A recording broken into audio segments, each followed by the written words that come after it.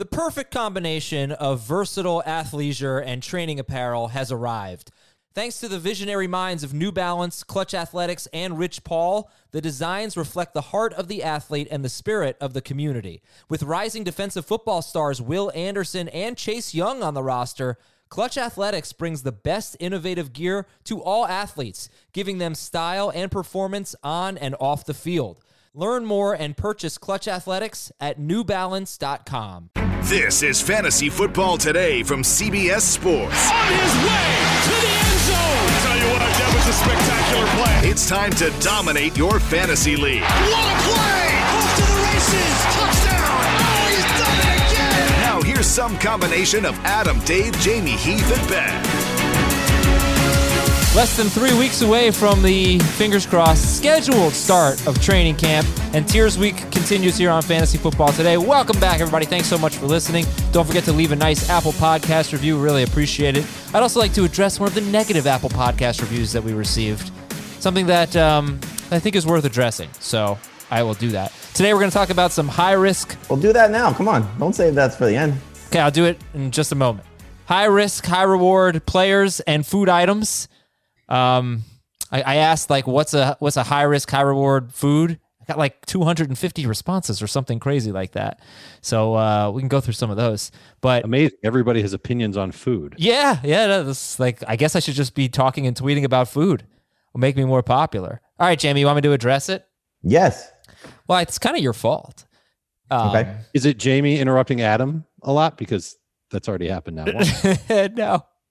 No, it's somebody really didn't like the Azer analytics where I sort of, I'll read you what it said. 2 stars. Stop using Azer analytics. I can't pinpoint exactly why I rated this show a 2, but yet I listen to it every day. All the analysts are solid, 5 out of 5, but it's really strange mixing in objective statistical analysis with Azer's when you eliminate his first and last game on even-numbered years in which a full moon occurred inside, etc. But I really want to.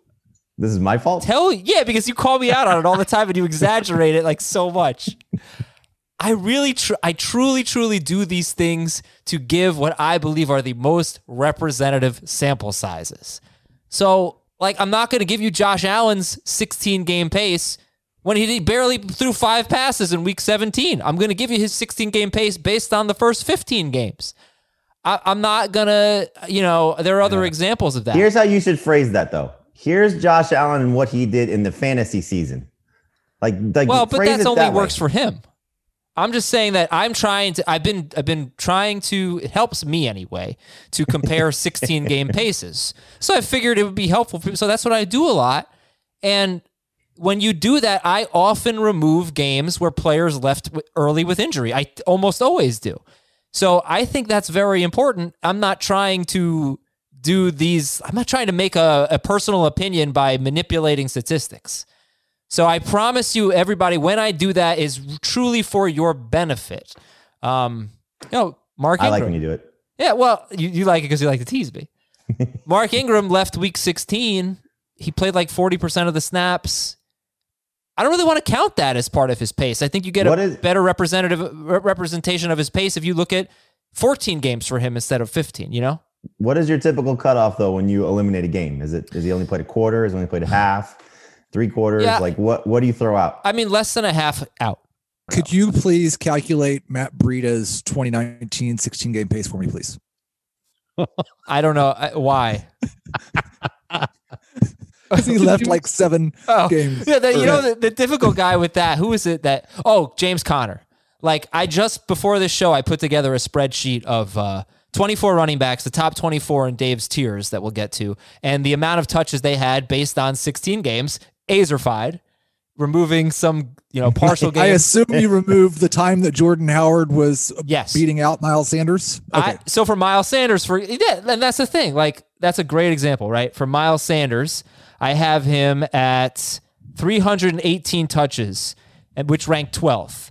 And that is only 6 games.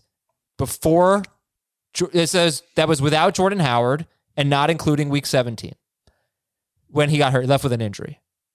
So yes, I understand it sounds silly, but I truly believe that when you are trying to think about how many touches Miles Sanders is going to get, those 6 games are the ones that really matter and the ones that we should be using to make our best guesses. Do you give Josh Jacobs his week 2, I think it was, week 2 game against the Chiefs when I think he played a half, but he had 12 carries for 99 yards in the half?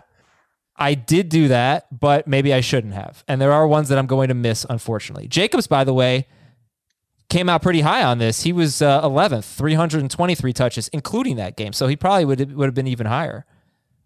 His 16-game pace was 323 touches. And, one of the things when I looked at these touches is like, why do people like Nick Chubb? Some do, some don't. Why do people like Nick Chubb more than Josh Jacobs? Jacobs was on pace for more touches. And that's if I used the 8 games with Kareem Hunt. So that's, but that's, what would you use for Nick Chubb? Would you use the full 16? Would you look at just the games with Kareem Hunt? I think the ones with Kareem Hunt are more telling, personally. Well, they're telling because that's what you're expecting to see this year. We're not expecting Kareem Hunt to miss half the year and put Nick Chubb in a position to rack up the touches. So I understand that I'm going to get laughed at for it, but let's not do running back tiers today. I just want to go through this list and every player. I'd like to know which games of their season you counted and didn't count, and then we'll find games you either should or shouldn't have counted. Okay. Like how many of Josh Jacobs' games did you count where he had to share with Jalen Richard and Lynn Bowden? I had none of them. Right, because it hasn't happened yet. So we'll see what that does to his touch count. You know what, though? I kind of feel like Josh Jacobs would have had about the same or more touches, about the same as Nick Chubb. It's just which Aaron Jones games did you take out? I didn't take out any Aaron Jones games. He played 16 games. But he had some games where there was no Jamal Williams. Yeah, and some I could have done that. I could have done that. I know. It's not a perfect exercise, but he's so far down the list. He's 18th on the list. I get it. So you're taking what you think is going to happen in 2020 and then find the games where it did happen, personnel-wise, in 2019, and then you extrapolate that over 16 games. So with Austin Eckler, did you only count the games where there was no Melvin Gordon? Right. Like that's a tougher one. I actually have two. I have two numbers. I have Apple review? I don't know. I have 2 different numbers for Austin Eckler because he was the most difficult one. How many stars, Jamie? Who wrote this review? Who cares? No, I care. Who wrote it? I don't know. I'll look. I'll find it. Because the review may be 2 stars, but the review of the review is 5. Yeah. Who wrote it? Let's see. Stop using Azer Analytics. From I don't even think there's a name. Boss in Fort Lauderdale, Florida. Anyway, I do my best. I do my very best to give the best data that I can. I don't do Which games did you use for Raheem Mostert? His last 5 games. That's it. What did you use for Clyde Edwards-Helaire? Clyde Edwards-Helaire, I used college. No, Damian Williams is a good one. He missed some time. So actually, I didn't include the rookies, Dave, in this, obviously. So your top 24 non-rookies. If you want to know who had the most touches, McCaffrey by a mile, Fournette, Dalvin Cook, Zeke, Barkley, Derrick Henry, Chris Carson at number 7. And there you go. Okay, well, anyway, thank you for letting me get that off my chest. I promise I'm not trying to manipulate data. I'm trying to help. No, thank you for bringing that up. Yes. That was one of my favorite segments in a while. No, but like, you never really remove games that guys leave with injury, I feel like you should. I think I am Depends. just as do you like the guy or consistent does he do not like the guy? Yeah, I am just as consistent as you. I do that whenever it helps me make my point. God, it's not what I do. All right, when he talks about Gardner Minshew, that game in London has never been brought up once. I just talk about. I just talk about his splits in the United States because they're not going to London this year because of COVID. So, like what he did over there doesn't really matter. All right, fair point. All right, so speaking of COVID, we got some an interesting development with this face shield. Very cool stuff. The Oakley face shield, the mouth shield, is going to be distributed to teams next week. They claim to have invented this mouth shield that will be very difficult for droplets to, I guess, get in and out. So that's cool, and hopefully technology can help us along in this whole thing. Meanwhile, this was a great quote. Dan Snyder and Coach Rivera are working closely to develop a new name and design approach that will enhance the standing of our proud, tradition-rich franchise and inspire our sponsors, fans, and community for the next 100 years. And good job by the Washington franchise to list sponsors first, since that was clearly what was the deciding factor in this.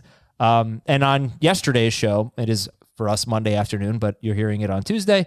On Monday's show, we talked about the Red Tails. And what the Red Tails is a nod to the planes flown by the Tuskegee Airmen, an all-black squadron of fighter and bomber pilots who fought in World War II and were the first black military aviators in the United States Armed Forces. That was from Jared Dubin, and that is why I'm rooting for Red Tails.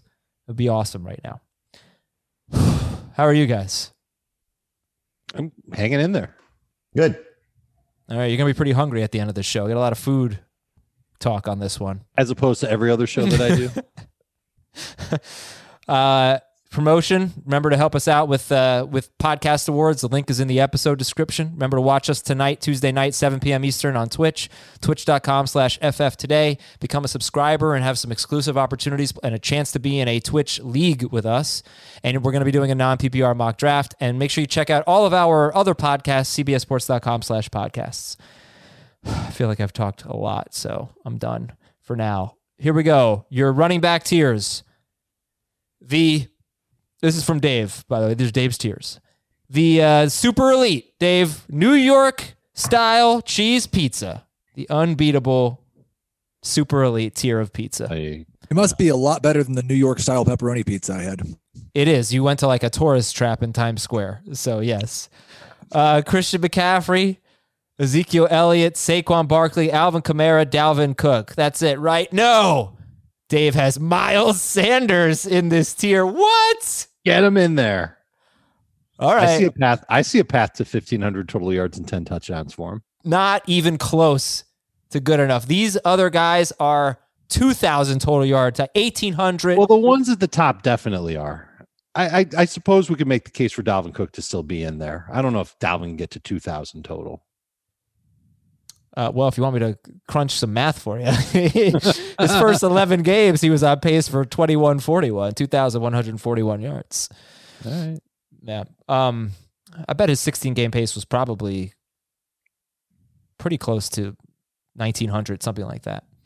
But we all know about the top five. But you put Miles Sanders in there. Is that just because you think he's a round one guy, or because you really think he's a round one guy? I think of all the other running backs that are not included in the obvious names, I think he's the one that has the best chance to nail a top 5 finish at running back. Maybe one of the top 5 running backs that get drafted gets hurt. Maybe Dalvin Cook's holdout lasts a lot longer than we think.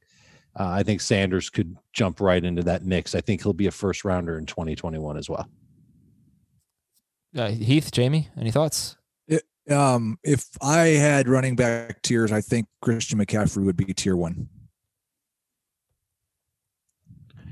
I get that. I totally understand, because no one else is you rarely see McCaffrey not go the 1.01. Like, how many Scott Fishbowl drafts were there where McCaffrey wasn't 101? There was one person who reached out on Twitter. Yeah, I don't think it's that many.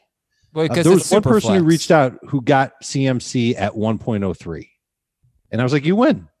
Like, it's a gift from the fantasy gods that you had 2 schmoes in your league. I don't know if that's going for him, man, if that's the case, because taking Mahomes or Lamar first overall is not a bad play, given what the quarterback scoring is, especially if Mahomes, given what his accuracy should be. So I think I saw a lot of leagues where McCaffrey wasn't first. It was Mahomes. Some cases it was Jackson. So I think that the 5 guys stand out by themselves. I think Sanders belongs in the next group with guys like Mixon, and depending on format, Henry, Josh Jacobs, Nick Chubb. That next group of guys, Eckler, Drake. That's a it's probably 6 or 7 deep. But you can still take these guys in the first round. You're going to see them go in the first round. So I don't know if you want to put the first round designation on the reason why somebody should be in one tier or the other, because we're going to see a very heavy running back laden first round. So I think Sanders is great. I think he's got a chance for a big season. I think you're right, Adam. I don't think he has the same upside as the 5 guys in front of him.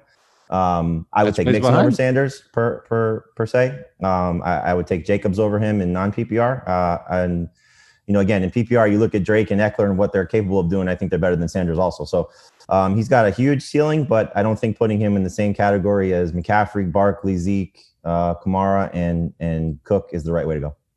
Let me just clarify For the something. record, go ahead, Adam. No, I was not saying though that I don't think Sanders has the upside. I was just saying Dave gave a number. I think it was like 16. I'm what you said is what I'm agreeing with. The 2,000 total yards, I don't think he's going to get there. Okay. Yeah, even I think that's hard for him to get to, but I think it's going to be hard for a lot of other running backs not named McCaffrey, Barkley, Elliott. I don't think Sanders gets to 1,800 total yards. I think those other guys do it. The other guys in other the tier.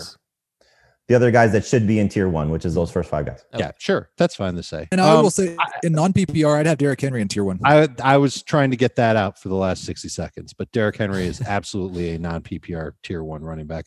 And I think Chubb belongs in that group too. And you can probably make the case for Joe Mixon as well. Okay, yeah, these are strictly PPR tiers. Thank you. I should have clarified that. Okay, I think, yeah, we can move on. But I think, one thing that might be helpful is instead of thinking about rounds with these running backs, maybe we should think about them in terms of auction dollars. Does Miles Sanders come even close to Dalvin Cook in auction values? No. And that's a good thing. Should he? I mean, okay, let's put numbers on it. $200 budget. Christian McCaffrey is what? 70. I would even 75. Go, yeah, I'd be in between those, but over 70. Like if he's the first name nominated, I would go at least 72. And Dalvin Cook, who's going to be RB5 for many, many people, it would be what? 60. 45 for me. I'm going to be 45. closer to 60 than 45, but I think if he were the first name off, I probably would try to get him for like 53. Okay. 53. And Heath, I know you're a little concerned about Cook with the injuries. Well, yeah, I mean, the injuries are a little bit of a concern, and he's probably not going to hold out, but there's still that whole thing too. Yeah, right there. There's a lot that could go sideways for Cook, more so than any of these other running backs that we're talking about. At least in August. That looks like a really gross drink. Is it just a gross bottle? It's water in a bottle. Okay, yeah, it looks gross. Green bottle, like green. Green drinks are bad. So, anyway, my question was 70 for Sanders, somewhere 50 to 60 for Cook. How much, or 70 for McCaffrey, sorry. 50, 60 for Cook. How much for Miles Sanders? I would try to spend below 50, but if I had to go 50, I love him, so I would do it. 36. Yeah, I would say closer to 50. But I mean, that's, when you start talking about that, $10 drop off is putting him in a different tier. Okay. All right. Then the next tier, near elite. This would be Chicago style deep dish pizza. It's excellent, but it's clearly not as good as New York. Joe Mixon, Kenyon Drake, Austin Eckler, Derrick Henry, Nick Chubb, and Clyde Edwards-Helaire.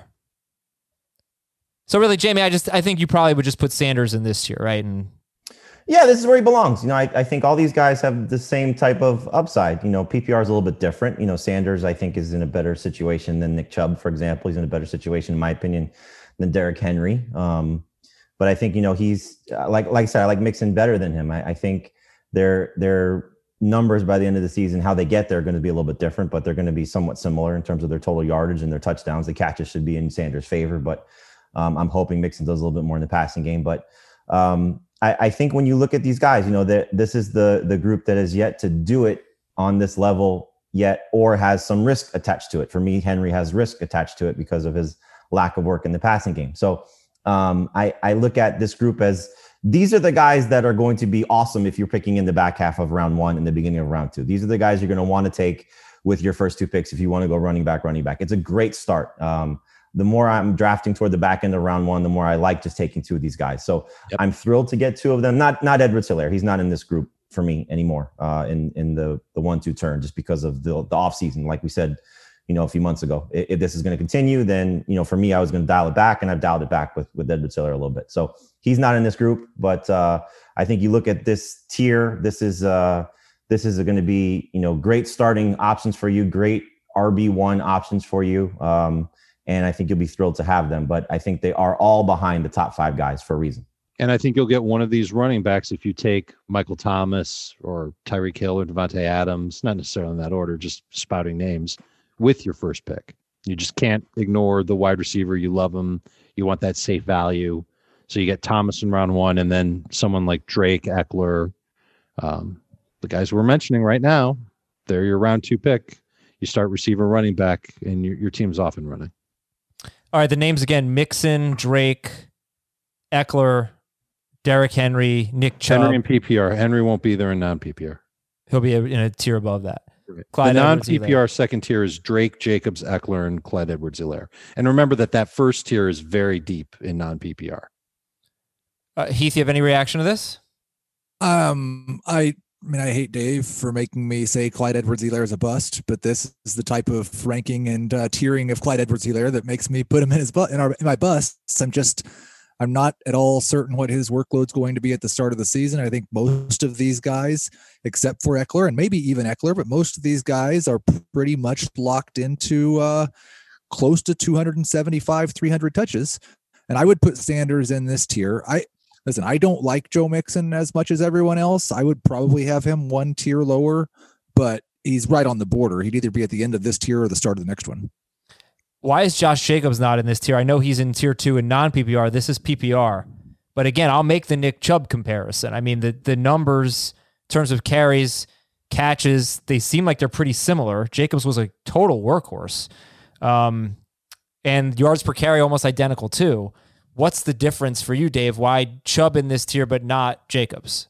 I'm a little worried about the Raiders bringing back Richard and adding Bowden. And maybe that means that they want to try and get some of those gadgety type of plays from running backs into their offense. I think adding Ruggs it'll help Jacobs in that it's going to force the safeties to play back, and it'll hurt Jacobs in that they'll probably pass a little bit more. And I think they'll be a little bit more effective throwing the football. I was thinking about getting Derek Carr in the Scott Fish Bowl, and I did get him as my third quarterback. And at first I was really unhappy with it. And then I sat and thought about the Raiders and how they may go this year. And I started to warm up to him a little bit. I was happy that I got him to be my third quarterback. And I expect the Raiders to probably lean a little bit away from the run based on what they've done this offseason. Adam, I'm totally with you. I would take Jacobs over Chubb. I think they profile very similar. I think the added offensive weapons are going to help Jacobs because I think there'll be more scoring opportunities because I do think this offense will be better. So I love the option of what Jacobs is going to bring. I hope he can get to that 30 catch threshold. You wonder if the 3 games that he missed last year, he was at 20 catches, would he have gotten, the 3 per game to get there, whatever the case may be. And he played the second half of the Chiefs game as well, if you want to manipulate that. But I think Jacobs, to me, is a guy that in his sophomore season is going to take a step forward. Still a very good offensive line. I hope he's healthy. That's something that I think you have to be concerned about. But for me, again, PPR, non-PPR, I'm taking him over Henry and Chubb this year. Okay. So a lot of those guys are going to go in round 2. Some of them will sneak into round 1. Let's go to our next group. This would be the high-risk, high-reward group. Couldn't really think of a good food. Thankfully, Twitter had me covered. And Chris Towers, actually, on our own staff, I think had the best option. High-risk, high-reward. Cheese fries. This is the cheese fries tier. If the fries are still crispy, they are God tier. If the fries get soggy, they are inedible. I think that's a great call. So this is cheese fries. These guys could be just great or they could be soggy and gross. Aaron Jones, Chris Carson, Josh Jacobs. James is a big tier. James Conner, Melvin Gordon, Todd Gurley. Aaron Jones, Chris Carson, Josh Jacobs, James Conner, Melvin Gordon, Todd Gurley. And I'm the outlier on Jacobs, apparently, that I'm not putting him high enough. So, and he'll probably get drafted before everybody else in this tier. So maybe for the sake of this argument, we pull Jacobs out of it. Since this is exactly where I'd have Jacobs. In PPR, right? Non-PPR is a different story, but in full PPR, I'm worried about those catches not being there. I think other running backs in this tier can, not all of them, but Connor, Gordon, Gurley could catch up to him a little bit because of it. All right, Heath, weigh in on it then, because Jacobs is going to go ahead of these guys.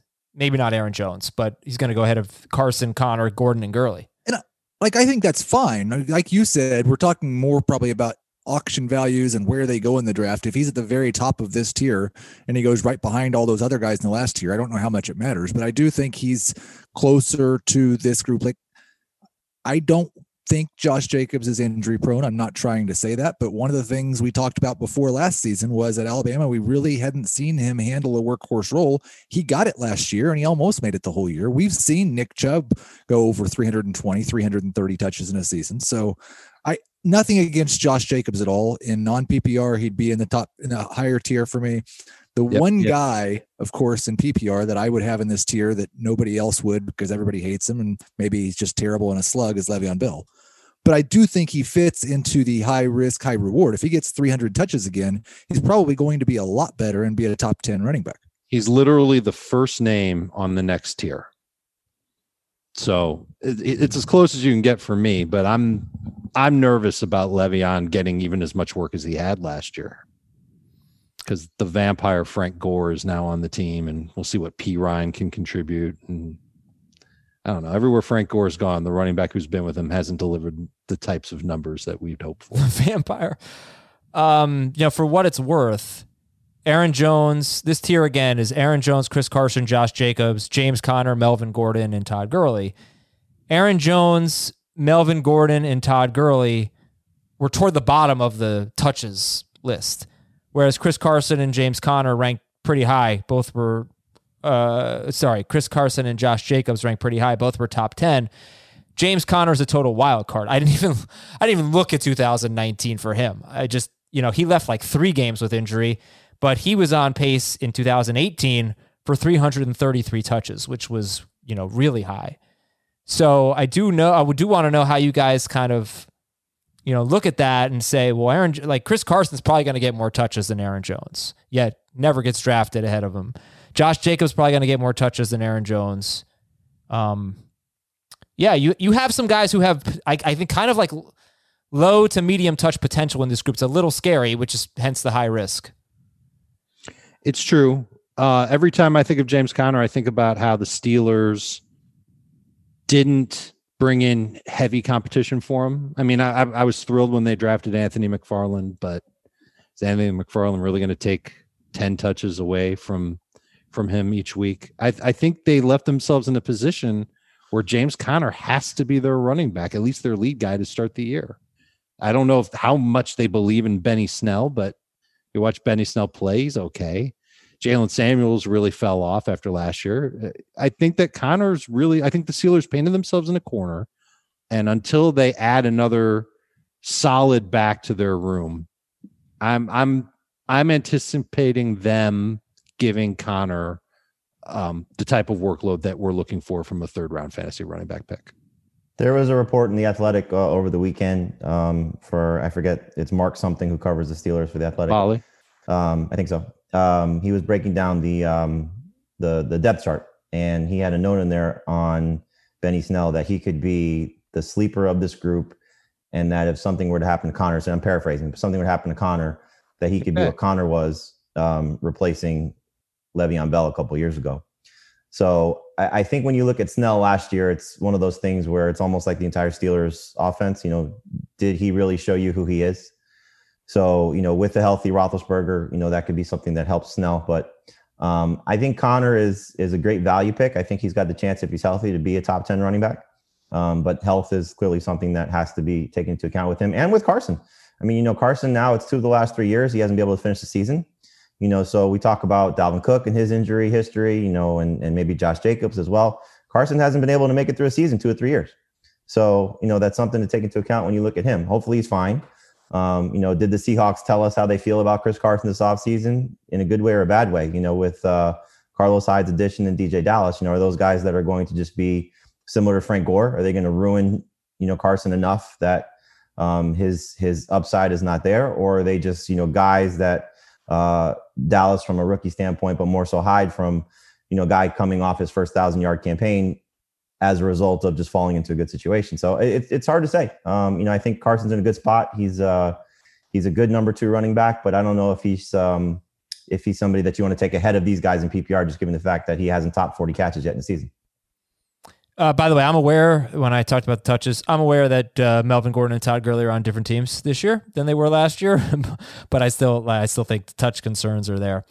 Last question about this group.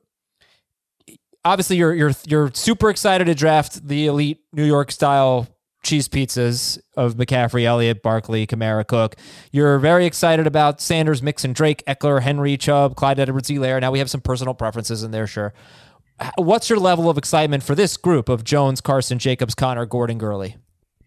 completely dependent on where you get them. Like in the Scott Fish Bowl, James Conner fell to me in the 6th round. I was doing cartwheels. Yeah. If he's there in the 4th round of a regular draft, including Chris Carson, if he's there in the 4th round, I am thrilled. I'm a little nervous in the 3rd round to take those guys. I have a few of them ranked as 3rd round picks, but it feels a little bit suspect. And I usually take a wide receiver in that range instead. But if any of these guys fall into the 4th or 5th, I'm thrilled. Yeah, I'm taking Jacobs around too, so he's in a different category for me. All right, let's go to the next tier of very good. What did I have for this one here? So this is headlined by Le'Veon Bell. Fettuccine Alfredo. This is the Fettuccine Alfredo group here. Can be very good, but also very risky. Very similar to the cheese fries, actually. But usually Fettuccine Alfredo is kind of crappy. Like you have to go to a very good restaurant, I think, to get good. You agree, Jamie? I do. Yeah, right? Like you have to go to a really good Italian place or just do not get it. Which maybe a lot of people are going to feel. I hate the fact that I agree with you, but I do. Yeah, a lot of people might feel that way about this group of Le'Veon Bell, David Johnson, DeAndre Swift, Cam Akers, and Leonard Fournette. It's Le'Veon Bell, David Johnson, DeAndre Swift, Cam Akers, Leonard Fournette. Note, Dave apparently likes DeAndre Swift better than Jonathan Taylor. And Cam Akers, apparently. Correct. In PPR, yeah. Oh, yeah, in both, actually. Now this tier, Taylor is in this tier in non-PPR, but in PPR, he is not. So Bell, David Johnson, DeAndre Swift, Cam Akers, Leonard Fournette. Heath, what is this tier for you? I agree with, I don't even totally disagree with David Johnson or with Le'Veon Bell falling into this tier. I think he and Johnson and Fournette all kind of fit together in that they could have very good years, but there's more risk than there is with the group above them. I don't see that same type of upside with Swift or Akers, really. I wouldn't have them in this tier. This is actually where I'd have Clyde Edwards-Helaire. And it's also not too far from where I'd put Kareem Hunt. So Heath's not going to have Clyde Edwards-Helaire in any of his leagues this year because he's not going to make it to the round. Actually, I already have him in one of my leagues because my team sucked and I had the first overall pick in my dynasty draft and I took him. And so I got him on one team. That will be the only team that I have him It'll on. be the only team that you have him on. I sit corrected. I'm looking at upside for these guys. And I think that in the case of all of them, I think they can all probably figure their way to 1,200 yards total in some way or another. In the case of Swift, I don't look at Swift as someone that can help you in week 1 or week 2. I think it's going to take him a little while, kind of like it took Miles Sanders a little while.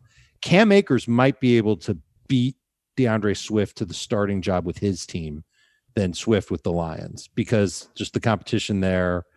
I mean, look, it's not amazing competition either way for either running back, but Akers just might have a little bit of an edge to get there first. We got to see how that shakes out in training camp.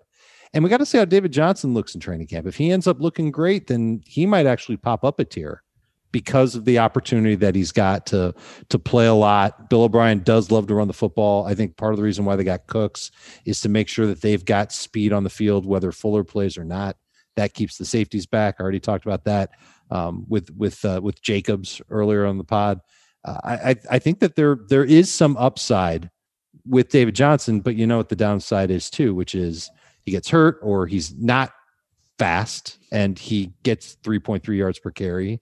And you have to pray that he finds the end zone every week. So that's why he's in this group with everybody else. I think Heath said it best. Bell, David Johnson, Leonard Fournette, they can all be painted with the same brush. You know their names. They've all been great before. Who knows if they'll be even in a position to do as well again. And with Swift and Akers, it's just looking forward with them and hoping that they end up being the lead workhorses for their respective teams. Adam, can you pull up the... Go ahead.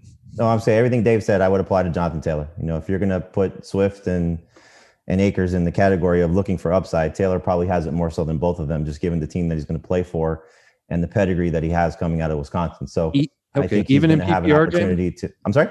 Even in PPR? Oh, for sure. Yeah, I don't know if in the offenses that those guys play in, if we're going to see them catch the ball at a high level right away. You know, that may happen eventually, but you know, they have to come in and prove themselves comparatively to guys who have already proven themselves. You know, Kerryon Johnson with Swift is almost waiting for an injury, which has happened every year of his career. So Swift can clearly take over the lead role if Johnson goes down. And Akers still has to prove he's better than both Darrell Henderson and, for what it's worth, Malcolm Brown. I think he will be, but I think Mac is going to be a roadblock for Jonathan Taylor early in the season as well. But I think his situation where they've already talked about they're happy rotating the guys early. And then I think if Ben were here, he would tell you, and I agree with that, Taylor's going to prove he's better than Marlon Mack. And my concern is I like Nyheim Hines. I think I've said that, enough times. I really wonder because what we saw from Marlon Mack as a rookie was they used him more in the passing game for the Colts. If they will sort of shift Mack maybe into that role a little bit, as we see with Phillip Rivers in his career, throwing to his running backs, and then maybe Mack is the third down guy and not necessarily Nyheim Hines. But I think Taylor is going to be the lead running back for the Colts sooner rather than later. He belongs in this tier. I would probably take him ahead of all the guys in this tier, to be honest with you. I just think the upside for him is not necessarily round 3 where Ben is taking him, but in that round 4 or 5 range. I think that's where Jonathan Taylor goes. And I think if things click for him, he will be the best of this group by far. Heath, what's you eating there? Cough drop. Oh, okay. I could just cough. It was very sly. Prefer. He was like, I was really disappointed. I thought Jamie or Adam would jump in with the speed score, 1 inch shorter, 15 pounds heavier, better running back, Ben Gretsch. I argued. Can we bring this up on the Twitch on Tuesday night and just tell him that Dave doesn't like Jonathan Taylor so we can hear that again? I would be happy to. My pleasure. Okay, so what does this group just in general represent to you? Because you have to make some tough decisions if you want one of these guys, Le'Veon Bell, David Johnson, Swift, Akers, Fournette, and if we want to throw Jonathan Taylor in there. Okay, you're talking about T.Y. Hilton and Terry McLaurin and maybe even Amari Cooper if you look at ADP, and Mark Andrews and Zach Ertz, some very good players at other positions. So how much of a priority are these running backs in this team? Not. These are the running backs you're looking at if you don't take enough running backs early on in your draft. Like if you look at the running backs in this tier and the tier after, and you don't want them in your lineup, then you should commit to drafting at least 2 running backs with your first 3 picks. So you don't even have to dabble with these guys. I think the thing with this group is if you take, because this is really, the type of guy you want to take as your third back. If you need security and a high floor, you're probably looking at guys like Bell and Johnson and Fournette, the guys that have done it before, should be locked into lead roles on their team. And, again, have relatively good opportunities if things go right. If you're looking for upside, then you're taking Taylor Swift or, I said that on purpose, Taylor Swift or Akers. But I'm with Heath. I think Kareem Hunt in PPR absolutely belongs in this range too. He showed us that last year when he came back from suspension. Hopefully he gets a little bit bigger role in terms of carrying the ball after a full, whatever the offseason has been, but a full, opportunity to be with the team. So Hunt is in this range also for me in PPR as well. So I think when you look at these guys, if you go 2 backs, 2 receivers, some combination of that, and you're looking for your third running back here, upside again is the rookies. Security is probably the veteran guys that, hopefully don't fall off the map because of either guys behind them or their coaches not liking them. So let me challenge you, I guess, a little bit on Kareem Hunt. 43 carries, 37 catches in 8 games. I get it. Like, that's nice. 74 catches. It's really good per 16 games. But that's a really small workload. And why would he be here and not Tariq Cohen? He only scored, with that really small workload, he only scored 3 touchdowns, I think, in those 8 games. Yeah, he did. And he was still easily a top 20 running back. And we're sitting around running back 24 right now. Yeah, but in that role, he has no chance of being a star. And obviously, if Nick Chubb gets hurt, Kareem Hunt's going to be potential fantasy winner. But if that's just his role of, 86 carries and 74 catches, that's Tariq Cohen. And I tried to I think I've got Tariq Cohen very close to this in the projections. I think they're very close, other than the fact that Hunt has league winning upside if something happens to Chubb. Well, Hunt would also get carries though. I mean, Tariq Cohen's not going to get the same type of carries that Kareem Hunt has the capabilities of. Right. Yeah. But he did. I think when we were discussing Chubb, we didn't mention the Stefanski thing could mean that there's just more carries for Chubb and Hunt both. Yeah. I find it hard that there's going to be more for Chubb if Hunt is getting more work. I don't think you can have Hunt in this range in your tiers if you've got Chubb in your first 2 tiers. I just don't think there's enough to go around. I agree with you guys that they could theoretically run the ball a little bit more play at a slower pace, lean on those running backs. It's what I would do if I were in charge of the Browns.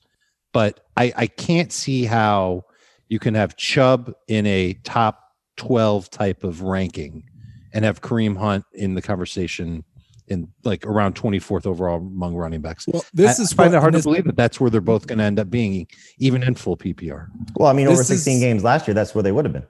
Right. Like maybe one of these things is wrong on my projections, but I've got Chubb at about 1,500 rushing yards, 150 catching, receiving, 11 touchdowns. Yeah, like your lips. Again, going back to him versus Jacobs, as Adam brought up the point. If you look at the way Chubb finished the season and how Jacobs was the majority of the season, they're very similar. Well, let me give you these numbers. All right. And then I got one more number after that. Last 8 games of the year for Chubb and Hunt. This is when Hunt came back. Nick Chubb was the number 16 PPR running back, and Kareem Hunt was the number 17 PPR running back. Now, Chubb, just based on the workload he had, has a lot of room to grow from there because he had 144 carries, which is second most in the NFL in that stretch, and only 2 rushing touchdowns. Hunt was the number 17 running back, but here's the problem I see with that is like, that's great, but it's kind of like it feels like a ceiling. If his workload does not increase, it's no involvement in the running, very, very little involvement in the running game, and all you're banking on is these catches. And we are talking about running backs right now that are going in like the 4th round. You imagine taking Kareem Hunt in the 4th round over the guys? I think this group spans a few rounds, because I know Dave likes Swift. Swift is not going in the 4th round. I agree. He's this range. You'll see it on the site. It's rounds 4 and 5, and you might disagree with Swift in round 5, and that's okay. I don't mind taking him then. No, and I get, again, it's your tiers. You're going to tell people to take them where he should go. I don't think we're going to see ADP reflect Swift in round 5 unless Kerryon Johnson gets hurt. So I think we're going to see 5 if Kerryon gets right. He'll go higher, but I don't think we're going to see Swift if he's coming in as the second guy.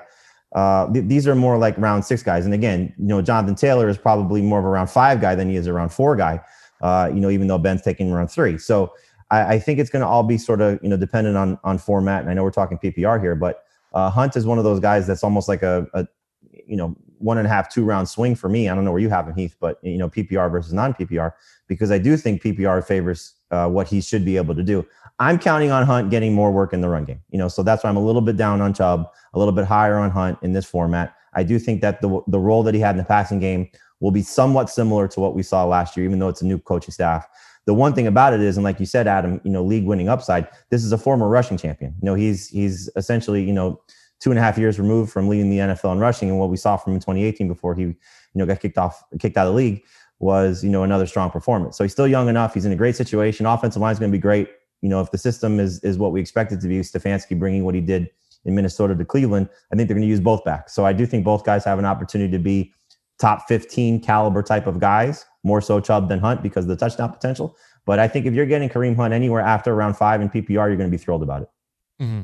Okay, so round 5, I guess, would be the sweet spot. And that's where he's going. He's a late round 5 pick right now in NFC average draft position, which is very, very high on running backs.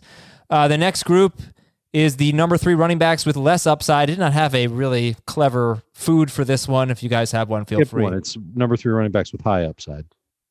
Oh, okay. Yeah, okay. This is the one I didn't have a good food name for. Mark Ingram, Jonathan Taylor, David Montgomery, Devin Singletary, and Raheem Mostert. Mark Ingram. These are the foods that you've never had before, but they have potential to be your favorite foods. Except Mark Ingram, which would be...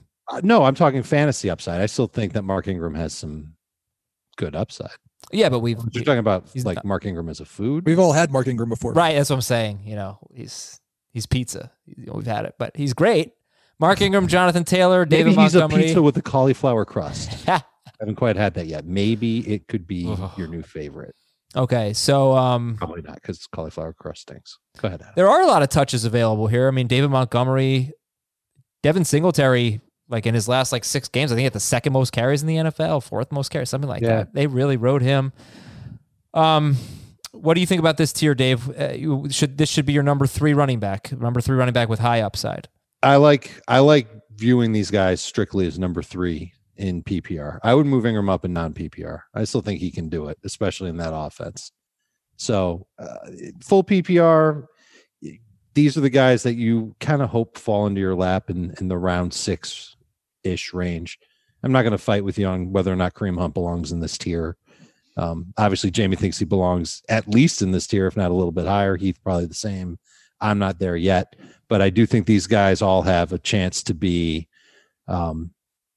strong contributors to your squad, usable as a flex in case you're thin on receiver, tight end, and PPR, and definitely great bench depth.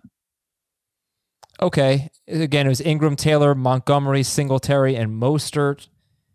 Who's your favorite for Dave? It's Mark Ingram. Jamie, Heath, who's your favorite in this group of 5? Probably Montgomery. No, it's Taylor. You like Montgomery over Taylor? Again, I think Taylor's in a different group. Right. So why don't you throw Taylor out? Because I know you love him. Yeah, it'd probably be Montgomery. You talk about what the volume could be for him again after what he did in his rookie season. Hopefully they're still going to stick with him. Every indication seems to be that that's the case. He's not going to be a huge factor on passing downs. But again, if he can get to that maybe 30 threshold, that would be something that I think you look at and say, okay, he can build off what he did last year. I don't think he's as bad as what he showed us in his rookie campaign. So if you're saying 250 plus carries again, I'll buy into that in this spot. And on that same note, then Jamie is just get ready for the Jamie giggle because he's going to love this. Tariq Cohen should be in this tier. I don't mind it. I mean, I think, with Cam now, James White potentially too. They're both going to be the chance for, 70 plus catches if things go their way. And so that's hard to overlook, and especially what Cohen showed us 2 years ago. I think they're in the next tier for Dave, which is number 3 running backs with less upside. So, Heath, can you kind of buy that explanation that Tariq Cohen does not have as much upside as Devin Singletary, David Montgomery, Mark Ingram, it's Raheem Mostert? I would 100% buy that in half PPR. It's not even close in non-PPR. I don't know that I necessarily believe that David Montgomery and Devin Singletary have top 10 upside. And I do think Tariq Cohen has top 15 upside. So I don't know, in PPR at least. So I don't know what the big distinction and upside would be in that format between them. Okay. They just have to have those touchdown years. That's the thing. Because they're going to catch the ball. It's what we saw from James White 2 years ago. It's what we saw from Tariq Cohen 2 years ago. Or, White 2 or 3 years ago, when he's done it multiple times. But it's when those guys are converting, end zone opportunities when they get them. And that's what makes them go from good in PPR to great in PPR. And you're like, oh, I wish I would have drafted this guy sooner. Or in some cases, when they let you down like they did a year ago, man, it's tough to trust those guys even when they're catching the ball at such a high rate. All right, we're going to take a break here. When we come back, it's peanut butter jelly time. That is the name of the next tier. Not a lot of upside, but, it's peanut butter and jelly. You know what you're getting. Always. I had peanut butter and jelly this afternoon. So anyway, that's coming up right after this break on Fantasy Football Today. What's up, everyone? I want to tell you about a car that you are going to love. Check it out. The all-new Hyundai 2024 Santa Fe is equipped with everything you need to break free from the dull work week and embark on an adventurous weekend with your family. The all-new Hyundai Santa Fe's features like available H-Track all-wheel drive, standard third-row seating, I love that, available dual wireless charging pads, ensure that you can take on any adventure. So let's say you're ready to take the family on a camping trip or something like that. The Santa Fe is perfect for you. You've got all-wheel drive. You can load everyone up in the third row. It's time to start being adventurous, and you need the right car, and that's the Hyundai 2024 Santa Fe. Learn more about the all-new Hyundai Santa Fe at HyundaiUSA.com. Call 562-314-4603 for complete details. This episode is brought to you by Progressive Insurance. Whether you love true crime or comedy, celebrity interviews or news, you call the shots on what's in your podcast queue. And guess what? Now you can call them on your auto insurance too with the Name Your Price tool from Progressive. It works just the way it sounds. You tell Progressive how much you want to pay for car insurance, and they'll show you coverage options that fit your budget. Get your quote today at Progressive.com to join the over 28 million drivers who trust Progressive. Progressive Casualty Insurance Company and Affiliates. Price and coverage match limited by state law. I have a peanut butter and jelly question for you. You got 2 pieces of bread. Do you just put peanut butter all on one bread, on one slice, and jelly on the other? Or do you put both on both? How do you make a peanut butter and jelly sandwich? I used to be just one on one on the other, but my wife has always done peanut butter on both sides because she says it makes the jelly less soggy, I guess, or drippy. So she's got me into doing that. So now I do peanut butter on both sides. That's interesting. Dave, nothing to contribute here? No, I mean, I just usually slop. I don't even get to the second piece of bread. Usually I take out a piece of bread, I put on peanut butter, put on the jelly, and then I just eat it like a taco. Like a one piece of bread. And then I just go and get the next piece of bread, and it's a machine, and I weigh 300 pounds. I feel really left out of this entire food conversation because basically like everything that you have suggested as a food type right now, I've not eaten in like a year. So it's fun. Oh, it's all gluten stuff? I think every single thing you've chosen so far may have gluten in it. Nah, that makes sense. I'm a pro gluten. Heath, when you make a sandwich, how do you cut it? Square, like rectangle, triangle? I've never cut a sandwich. You just even when I ate sandwiches a long time ago, I don't know why I would cut a sandwich. Easier to eat. It's not that hard to eat a sandwich. you just eat the same. Like I understand like you cut them for kids maybe, but I've never cut a sandwich for myself. I could see Adam. Not only does he cut it into triangles, because that's definitely an Adam Mazer thing, he cuts the crust off for himself too. Small triangles too. I like rectangles. Double triangle for Adam, so he's got 4 little triangles. My wife is adamant about the triangles, so like I'm almost afraid to cut rectangles in front of her. And I like the crust. She does not. Do you guys eat the ends of the loaf? You know? Yes, No. baker does. No, I like The that. heel? Oh, the heel, whatever you want to call it. Sure. My older son, that's his favorite part of the bread. So he always eats the heel. That I feel is like I'm saving calories bizarre. by eating that part. You 'Cause think it's so? smaller. It's probably the healthiest part. All right. Anyway, this is the peanut butter and jelly tier. Number 3 running backs with less upside: Kareem Hunt, Ronald Jones, Zach Moss, J.K. Dobbins, Tariq Cohen, James White, Keyshawn Vaughn, and Marlon Mack. Kareem Hunt, Ronald Jones, Zach Moss, J.K. Dobbins, Tariq Cohen, James White, Keyshawn Vaughn, and Marlon Mack. Where's Damian Williams? No kidding. Come Where's on, Ronald Dave. Not in there. I think we missed him in the number 3 running backs with high upside portion. I think that's where he was. where's Ronald Jones too? He's in this one. He is here. Ronald Jones is in this tier, and he might be moving up because I'm kind of seeing what maybe the Bucs are seeing with him, but that's another story. These are guys where things could go right, things could go wrong. I disagree about them being peanut butter and jelly. They might be. I don't know. I don't. Well, know Dave, if I you think necessarily peanut butter have and jelly is a food. taco, so I don't really, I don't really know. Fair point. Yeah. But I feel like there's definitely at least one thing wrong, one big thing wrong with everybody's situation in this tier. And it's obvious, in the case of like Kareem Hunt, he's splitting. J.K. Dobbins, he's a rookie. Ronald Jones, we don't know how long he's going to hang on to the job for, even though we think he's pretty good. So I think it's built into their draft value, because now we're talking about the middle of the draft where you're getting these guys and there's not as much risk and there's still some good reward, because if the thing that is wrong with them at the onset of the season goes away, then they're going to be outstanding. I would disagree with J.K. Dobbins being described as low upside in any way. Yep. I think there's a chance that he just takes the job from Mark Ingram in the second half. But if something happens to Mark Ingram, he has enormous upside. Yeah, I'm worried that they've got too many running backs in Baltimore. I think it's the same with Kareem Hunt. If those guys get into starting opportunities, they're going to be top 5 caliber type of running backs, just given the offenses that they're going to play in. So I wouldn't necessarily label them as low upside type of players. I think they certainly have high. And no, I'm not disagreeing with you. I'm saying the way Adam described it. So I think these guys have the chance to be superstar caliber. But you can't draft them higher than this. That's kind of the reason why you have to take them in this range, because like Dave said, there is something that's kind of in the way. And I do think that Damian Williams belongs in this. We got a question, I think it was 2 weeks ago. Would you take Edwards-Helaire in round 2 and round 6? And I think I said yes. I mean, that's where we're talking about these guys right now. So I know I'm on the high end. Like Heath, I know would take Damian Williams here, and Dave would take Edwards-Helaire earlier. I don't think it's a bad idea to take both, because you may end up with, just a great opportunity to have a superstar running back. I do think Damian Williams is going to have some very good weeks, and probably earlier in the season by comparison to what his role will be. a lot of people might be listening to this saying, what, Kareem Hunt, Ronald Jones, Zach Moss, J.K. Dobbins, these guys are number 3s? No, I want them to be number 4s.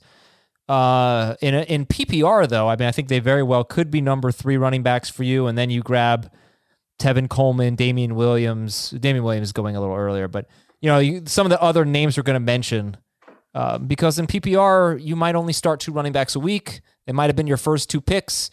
Then you go receiver, Dak Prescott, Zach, you build out the rest of your roster, and you're not all that dependent on running backs, at least not when you draft. You pick guys up off the waiver wire or whatever. So I could see that. I'd also put Mostert in this group too. I think Mostert, given the trade request and not knowing what's going to happen, depending on when you're drafting, but they're also going to use a lot of running backs too.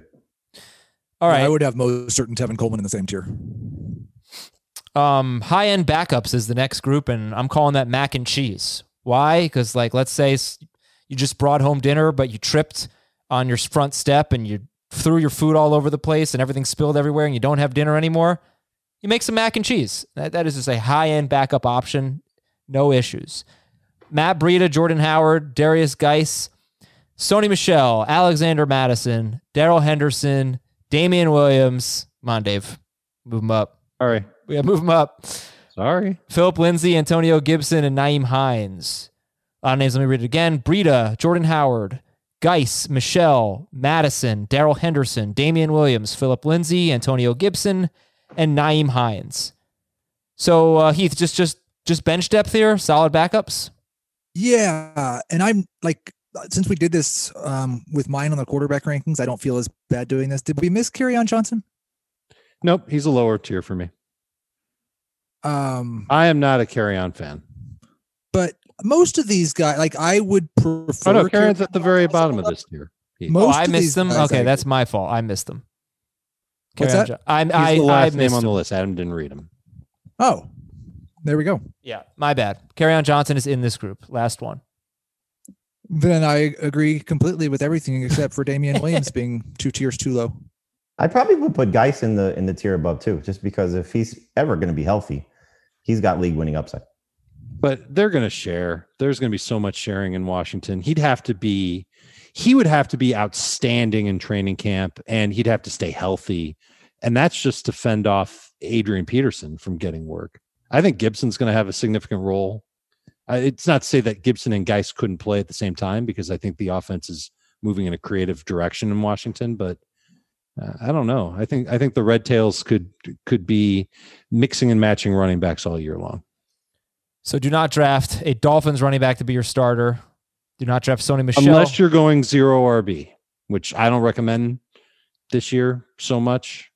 As in previous years, I might have recommended it in PPR. I won't do it this year. But if you are inclined to do that, Jordan Howard, you can use him. Week 1 against the Patriots, they reshuffled their linebackers. Could be okay. Okay, so that is the high-end backups. Now we go to the solid backups, which is the frozen chicken nuggets tier. All right, we dropped all of our food. We ran out of mac and cheese. Just throw some frozen chicken nuggets in the toaster oven. 12 minutes on 375 degrees. No big deal. I'm intrigued that PB&J is ahead of both mac and cheese and frozen chicken nuggets for you, since PB&J takes less work than those other 2 foods to prepare. It's a great point. And they are better. And there's no chance that you make frozen chicken nuggets and they make your day. These guys, you could draft them late in the draft and one thing happens and they could win you your league. That's right. Tony Pollard, Chase Edmonds, Tevin Coleman, Latavius Murray, and A.J. Dillon. It's true. They're all an injury away from being absolute studs. We don't know about Dillon, really. I'm speculating that they drafted Dillon for a reason, and that they probably don't love Jamal Williams. Yeah, he'd be the guy. All right. And then finally we have bench depth, which is I call it the salad tier. Raquel Armstead, Boston Scott. I only got to something I can eat. Congratulations, Heath. You get what's left. This is what 0 RB feels like, guys.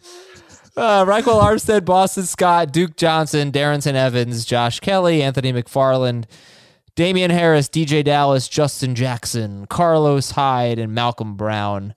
I know there's a lot there, but let me ask, why Why are Tony Pollard and Chase Edmonds in the tier above this group that has Raquel Armstead and Darrington Evans? Because I think if Pollard and Edmonds got the opportunity to be lead backs for their teams, they wouldn't be quite as good as the running backs that are there, but they could still be 70% of that.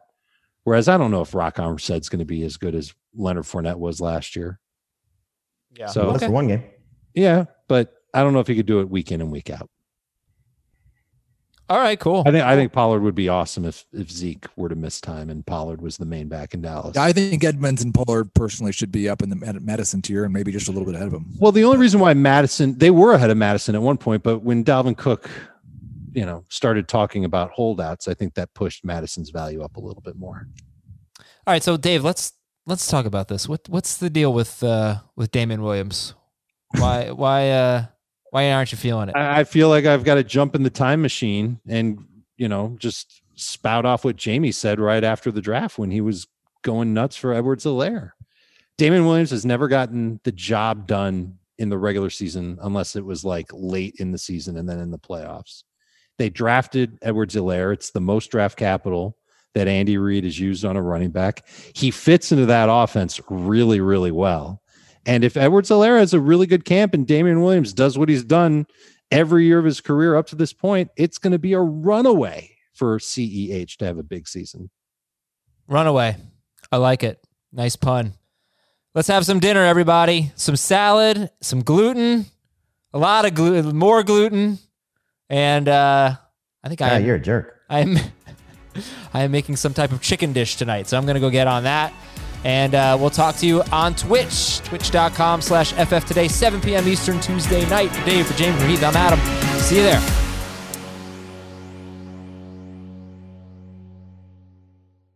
What if I told you imaginary friends are real? This is just so exciting. This Friday, get ready for the movie event with the greatest cast you've ever imagined.